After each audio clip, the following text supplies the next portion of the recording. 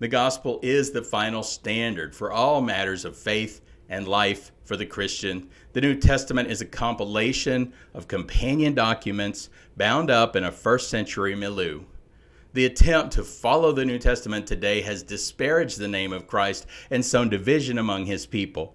Faith Recovery Ministries aims to proclaim the gospel as the Word of God and to help believers become skilled in its use as an ethical guide for their lives.